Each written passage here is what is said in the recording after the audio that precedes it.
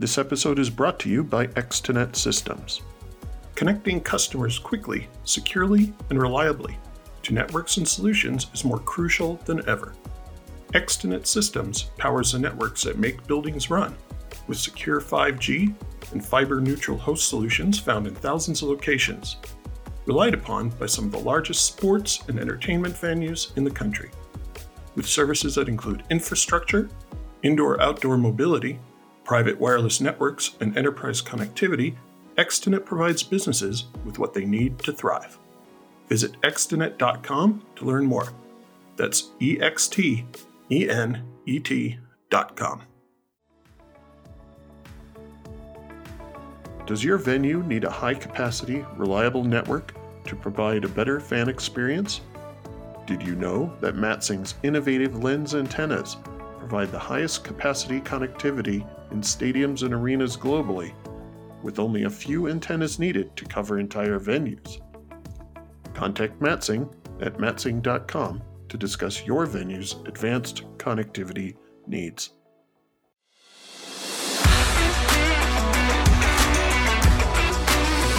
Sports stadiums and large public venues come in all shapes and sizes. Some have domes, some have natural grass fields, some have banked concrete ovals where cars drive fast. While no two stadiums may be perfectly alike, there's one thing that all stadiums today have in common: a reliance on technology. This is the Stadium Tech Report podcast, where we talk to people on both ends of the stadium technology equation, including the stadium technology teams who deploy it and use it, and the vendors and service providers who supply it.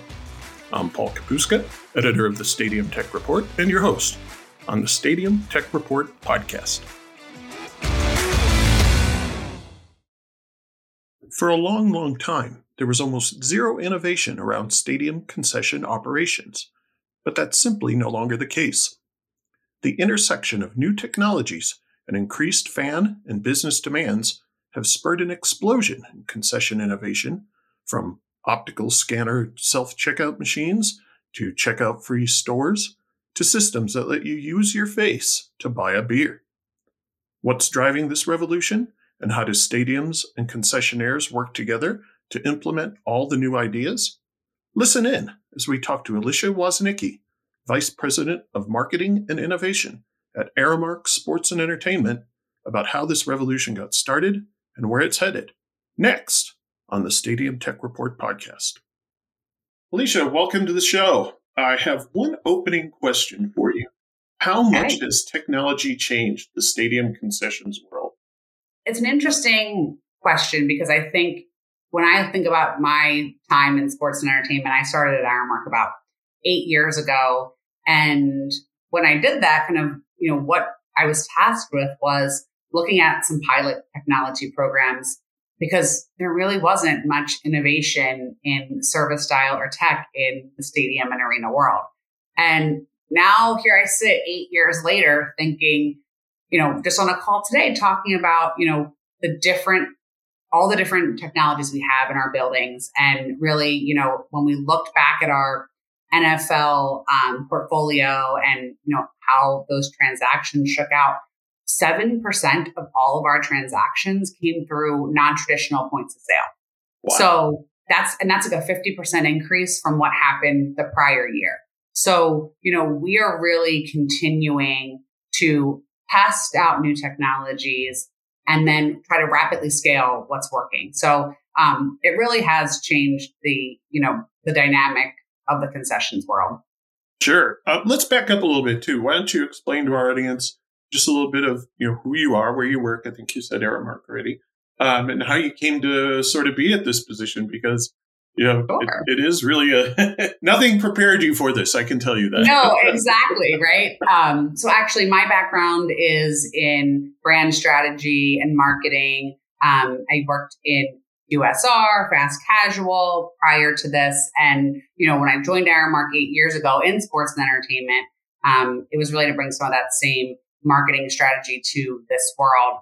And again, I think my role has evolved much more from traditional marketing to really thinking about anything that impacts the fan experience. And my team is really a cross-functional team now of different types of experts. So we have consumer experience designers, marketers, operators, IT people, right? So we're trying to really look at it from a holistic vantage point and really be the innovation engine for our business. Continuing to kind of bring new ideas to bear, but not just looking at technology in a vacuum, but really how do we, implement technology and design the entire consumer experience around it so that it's going to drive those business outcomes that we want. So I get really excited about the opportunity in sports and entertainment because I think it really is the ultimate testing ground. Because, in a brick and mortar store, if you implement something that maybe doesn't work, it's, impact on the entire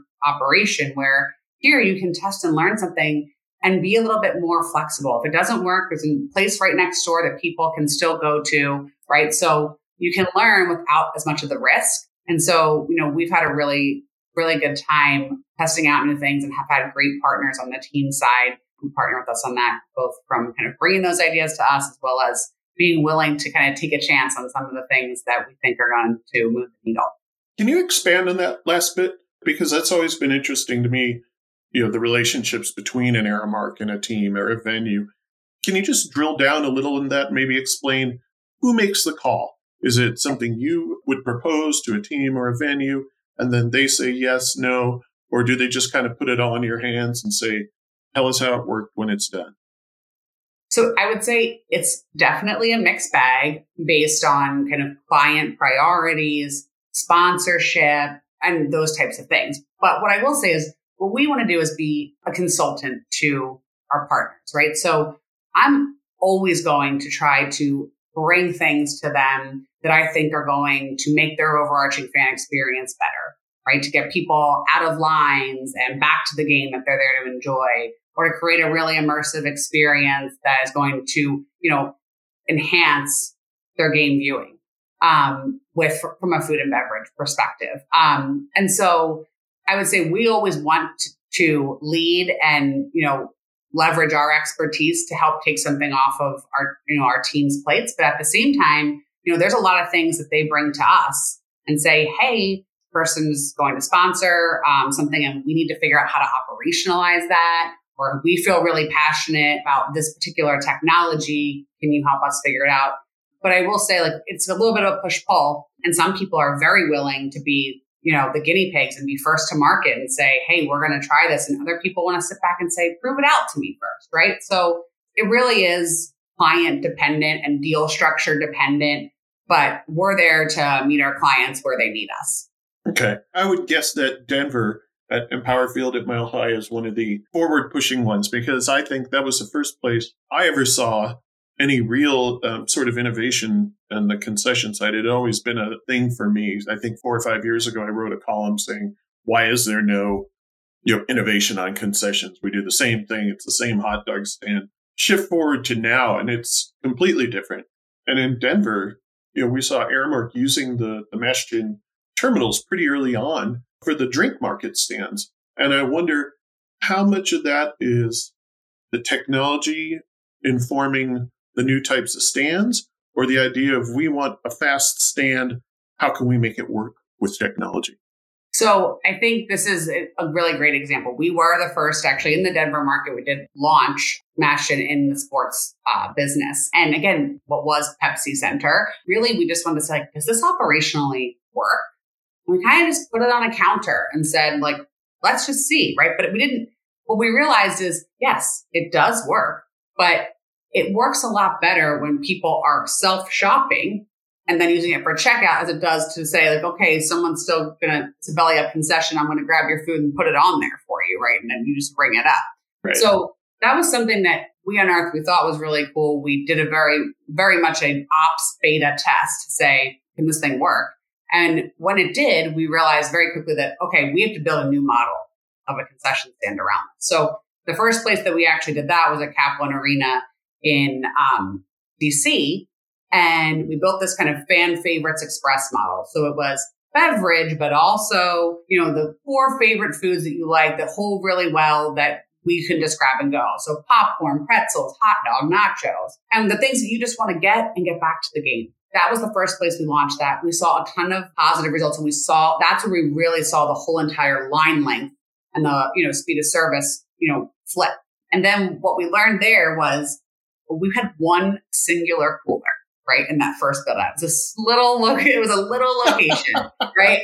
And we said, oh my gosh, where this is the most successful and what we're, is with beverage. And so we built a walk-through brew program, which is a portable in baseball that we launched in every baseball account. And hands down, I would never build another beer portable again, right? If I could change it and have every single thing be a walk-through brew, that's what I would do, because it's just such a better experience.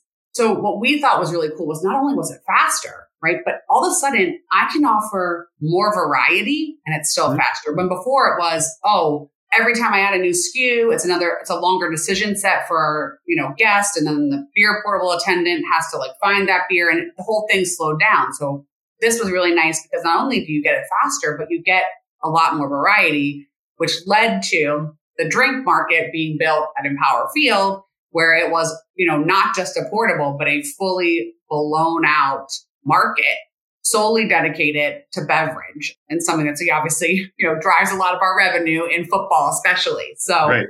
So that's kind of just the evolution. And then I think specifically in Denver, not that we don't have, it's not a tough labor market everywhere, but it is there, right? And so it was something that our client felt really passionate about, was figuring out, we can't get enough people to work in this building. How are we going to make sure that we can get more efficient and serve our guests quicker? So that was something that was from day one in taking over that building, a charge that we had. That's why you'll see so much presence of that in that building specifically. And we're continuing to evolve there.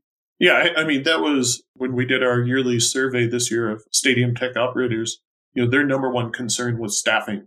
And it seems like, a lot of these choices play right into that field, because it's not necessarily, people always say eliminate a job. It's not eliminating a job, right? No. You're taking somebody from doing the mundane task of reaching back, grabbing something, ringing something up, and moving them to, a higher value job, if you will. Coming up, we take a look at the checkout-free concession stand revolution and why it's such a natural fit for sports. More with Alicia Woznicki after the break. This episode is brought to you by Extenet Systems. Connecting customers quickly, securely, and reliably to networks and solutions is more crucial than ever. Extenet Systems powers the networks that make buildings run, with secure 5G and fiber-neutral host solutions found in thousands of locations, relied upon by some of the largest sports and entertainment venues in the country. With services that include infrastructure, indoor-outdoor mobility, private wireless networks, and enterprise connectivity, Extenet provides businesses with what they need to thrive. Visit extenet.com to learn more. That's EXTENET.com.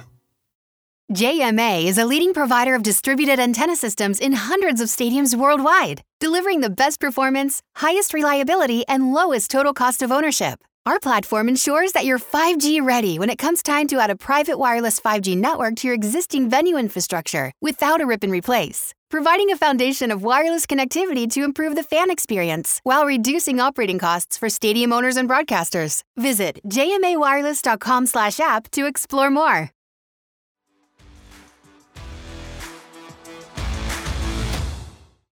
You guys also did a shift from year over year when the zip-in technology became available. And I wonder if you could talk about that a little bit too, because that, it seems like another step in the same direction, or maybe a little bit side direction. It's faster, it's quicker, it's definitely, lower staff things. What, was that just something you found and said, hey, we can apply this to that? Yes. We had kind of been looking at that solution even when we kind of went the Mashin direction year one. And I think, when we looked at it, it was COVID, right? And we were very much focused around any touch in the whole experience. And so this is the next step in that frictionless environment. And to me, those things, a Mashin or a Zip-In or an Amazon Just Walk Out, they didn't originally see each other as competitors, right? No. They saw this as a different thing. But to me, from a guest perspective, the service style is the same. I walk into something, I shop myself, and I either very quickly check out or I just walk out. And so we kind of felt like, okay, well, we already have the stands built. So there's no investment in having to like reorient these stands, let's try to layer in this technology and see if we get additional efficiency. And what I'll say there is, I mean, both of them are super efficient, right? If you get the right number of gates at entry, or if you have the right number of mash-ins, right? You can see the same lift in overall transaction time with either of those technologies. I think it's really more about the overarching fan experience, right? Of a completely frictionless store versus something that, you still have to do a little bit of work, right? So I would say, again, there's some flexibility with a mashed-in, right? Whereas like you're building in the store and the store is where it is when you invest in something like a zip-in, right? And mashed-in, I can say, okay, well, I might need to add another one because, our volume is greater than we expected, or our volume is less than we expected. So I can move this unit over here, right? So they solve for different things, but I still think both of them are very meaningful. It's just one of those things where the expense around kind of building out some of these experiences is beyond just the cost of the tech, right? You have to build, again, a market out of what was a, concession stand before. Right. So I think that's important, is like just really thinking through the whole consumer journey and where the technology fits in. I hadn't put this down on our list of questions, but it just occurred to me. Do these things also show, and I know it's kind of hard to compare apples to oranges, but is there a significant lift in terms of revenue and per cap? And I think you mentioned with the first one, just sort of an acceleration in sales that you didn't have before. Because it strikes me that with the faster throughputs, there's more opportunity to serve more people, or maybe the same person multiple times. Yes. But I'm just curious, do these things really help on that end? Yes. For sure, right? So I think what we have to look at from an ROI perspective is, no doubt, are they faster? No doubt, does it drive more transactions and more revenue? It's just there's also that much larger investment in the build out too, and the purchase of this equipment. However, you also have to look at it from a labor savings perspective, right? So there is, a bunch of different, we've done a lot of analysis on this because we were testing these things well ahead of the pandemic. We have standard operating procedures and, plans for each and every one of these technologies that we've deployed, because they solve different business challenges, or work with, different food concepts, right? Better than other ones. Right. As we keep talking and going on, there's lots of other technologies too, right? There's the self-ordering kiosks, the marketplace in Denver, to me is another sort of great new innovation where you bring, several different restaurants together and you order all in one spot. We've seen the Cleveland Cold ones with the facial authentication. And I actually met Ashim from ID Mission. He lives right here in Boulder. There you go. So that was really interesting, being able to verify IDs, through the phone. So it strikes me, there's a lot of stuff happening. Is there room for all these options? I mean, I think you just said something about some of them seem to play better with a different type of stand, where, the drink market versus a grab and go versus maybe like like the Denver marketplace. Yes. So I will tell you, our data science team definitely is cursing the day I was hired, because I'm just continuing to add new fees that they need to pull in. But honestly, there is a place for all of them. And I think, again, we're changing so rapidly, right? So it's very interesting. Mash-in and zip-in and those things, consumers adopted them like no brainer. No real learning curve, because you kind of just do what you always do, just take out a couple steps. Whereas, back in 2016, we launched kiosks and people didn't want to do it. They would rather go to a person and wait in a line. Even, this kiosk had no line. And we couldn't figure it out because, when people use a kiosk or mobile, right, you don't have the line pressure of someone behind you when you're trying to make your decision, right? Right. And you do it in your everyday life. So I would say that one was really a post-COVID switch, where we kept trying to implement kiosks places. And again, it's not that they didn't do something in terms of reduce, the number of staff members you may need as cashiers, right? And you could kind of repurpose them back of house, but we weren't getting the lift that we were hoping to get. The pandemic strikes. I think everybody starts using mobile kiosks a lot more in their everyday life, even if they weren't before. And now we don't see that same hesitation to adoption on the kiosk side. The other thing is we kind of learned where ordering from a kiosk and then picking up works versus where grabbing all of your stuff and checking out on the kiosk works, right? And I would say the first is really, in that kind of Denver food hall marketplace type of idea, where we're doing specialty items that are made to order.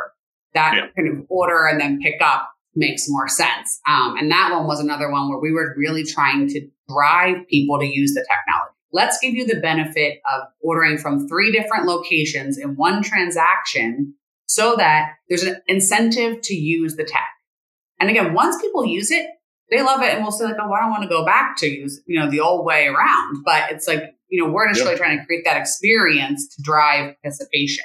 So yeah, I think that there are places for each of these things. I also think, self-checkout kiosks work really great kind of as a value engineered option of a Ashton or something like that, right? You may not get the same level of efficiency from a throughput perspective because there's still some manual pieces that people have to do, but it is slightly faster as well. So I think, again, in a place where you may not have enough events, a la football, where, those annual fees kind of add up quickly, something like that also, makes sense. Or where you're really trying to say, hey, we cannot hire people in this market. And I just need to have points of sale that people, can engage with on their own. So it's really, more around a labor offset than it is necessarily a speed of service. Coming up, how are teams and venues dealing with the increasing tech stack that comes with more concession technology? More with Alicia Woznicki after the break. This episode is also brought to you by Matsing. Does your venue need a high-capacity, reliable network to provide a better fan experience? Did you know that Matsing's innovative lens antennas provide the highest capacity connectivity in stadiums and arenas globally, with only a few antennas needed to cover entire venues? Contact Matsing at matsing.com to discuss your venue's advanced connectivity needs.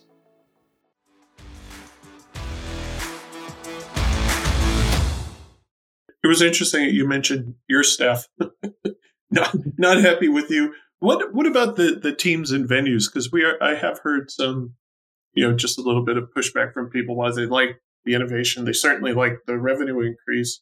They're starting to get worried about all the different technology stacks sort of adding up. You have the Wicket over here, you have the Zippin over here.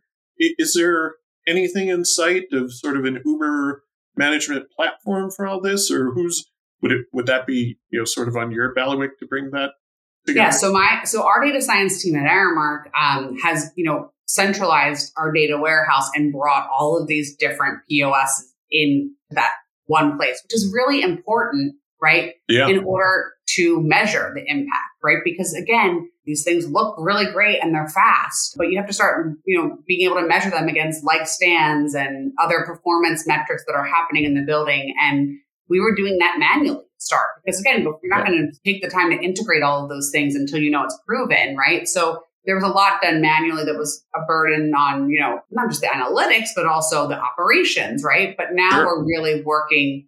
I think we're in a spot now where all of that stuff is centrally housed so we can react to it, in real time and measure it effectively against kind of the core stand. But that was something that, again, was really, top of mind over the past couple of years, right? To get all that in one place. So from an analytics perspective and a, operations perspective, we are there.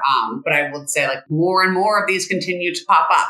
So I think what's going to happen, right? I think, one thing we haven't talked about really is mobile. That's something that, again, despite all of the investment that a lot of teams made in mobile order, it's still just not getting traction. But I think about how long it took for digital mobile ticketing to get to where it is, right? So I think it will get there. And I think we then have to be prepared to make sure that our operations can handle that level of POS in a building. If everything is a POS, that changes the model of how you plan and the demand for that. So I think there's still a future to a lot of that. But you're right. There's going to be probably consolidation, a lot more happening in that realm. Well, that kind of leads us into what I had as the last question, but there is rapid change right now, right? I mean, people are still experimenting. We're seeing the mobile thing is, like you, I've seen so many attempts, but it seems like there are a few now that are gaining traction. And I think it's because of what you said. They started from the back end first saying, look,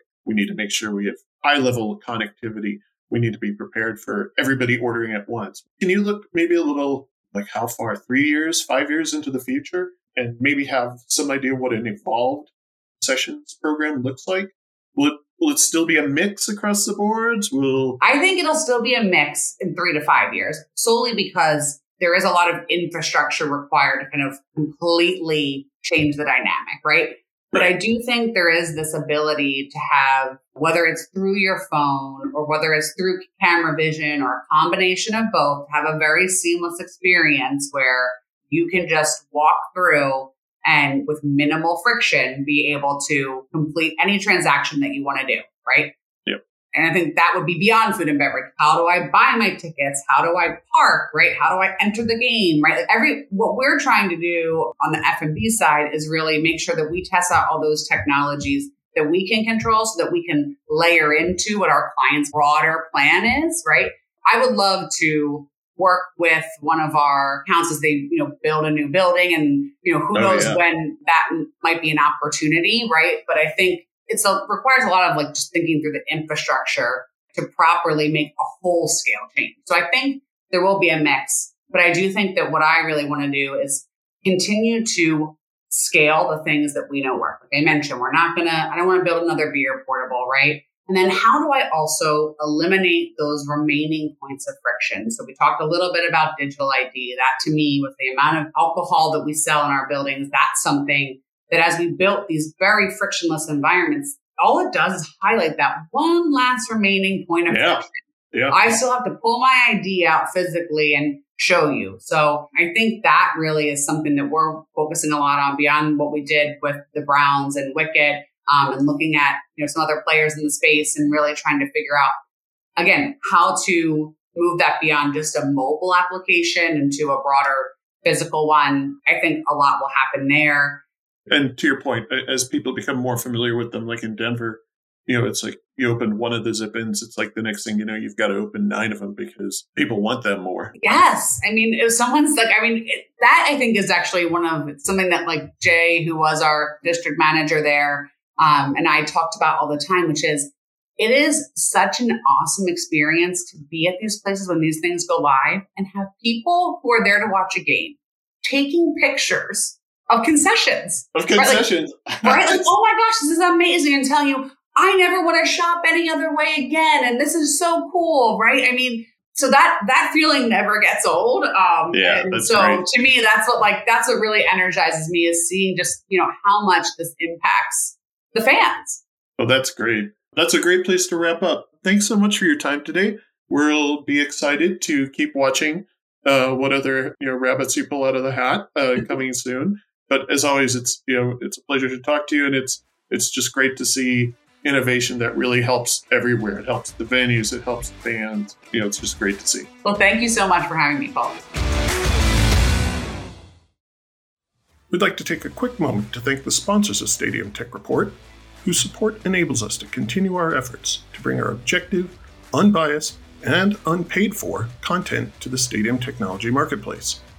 Our supporters include our co-producing sponsor, AmpThink, our survey sponsor, Verizon, our podcast title sponsors, Xtenet Systems and Matsing, and our publication sponsors, which include American Tower, Cox Business Hospitality Network, and Boingo.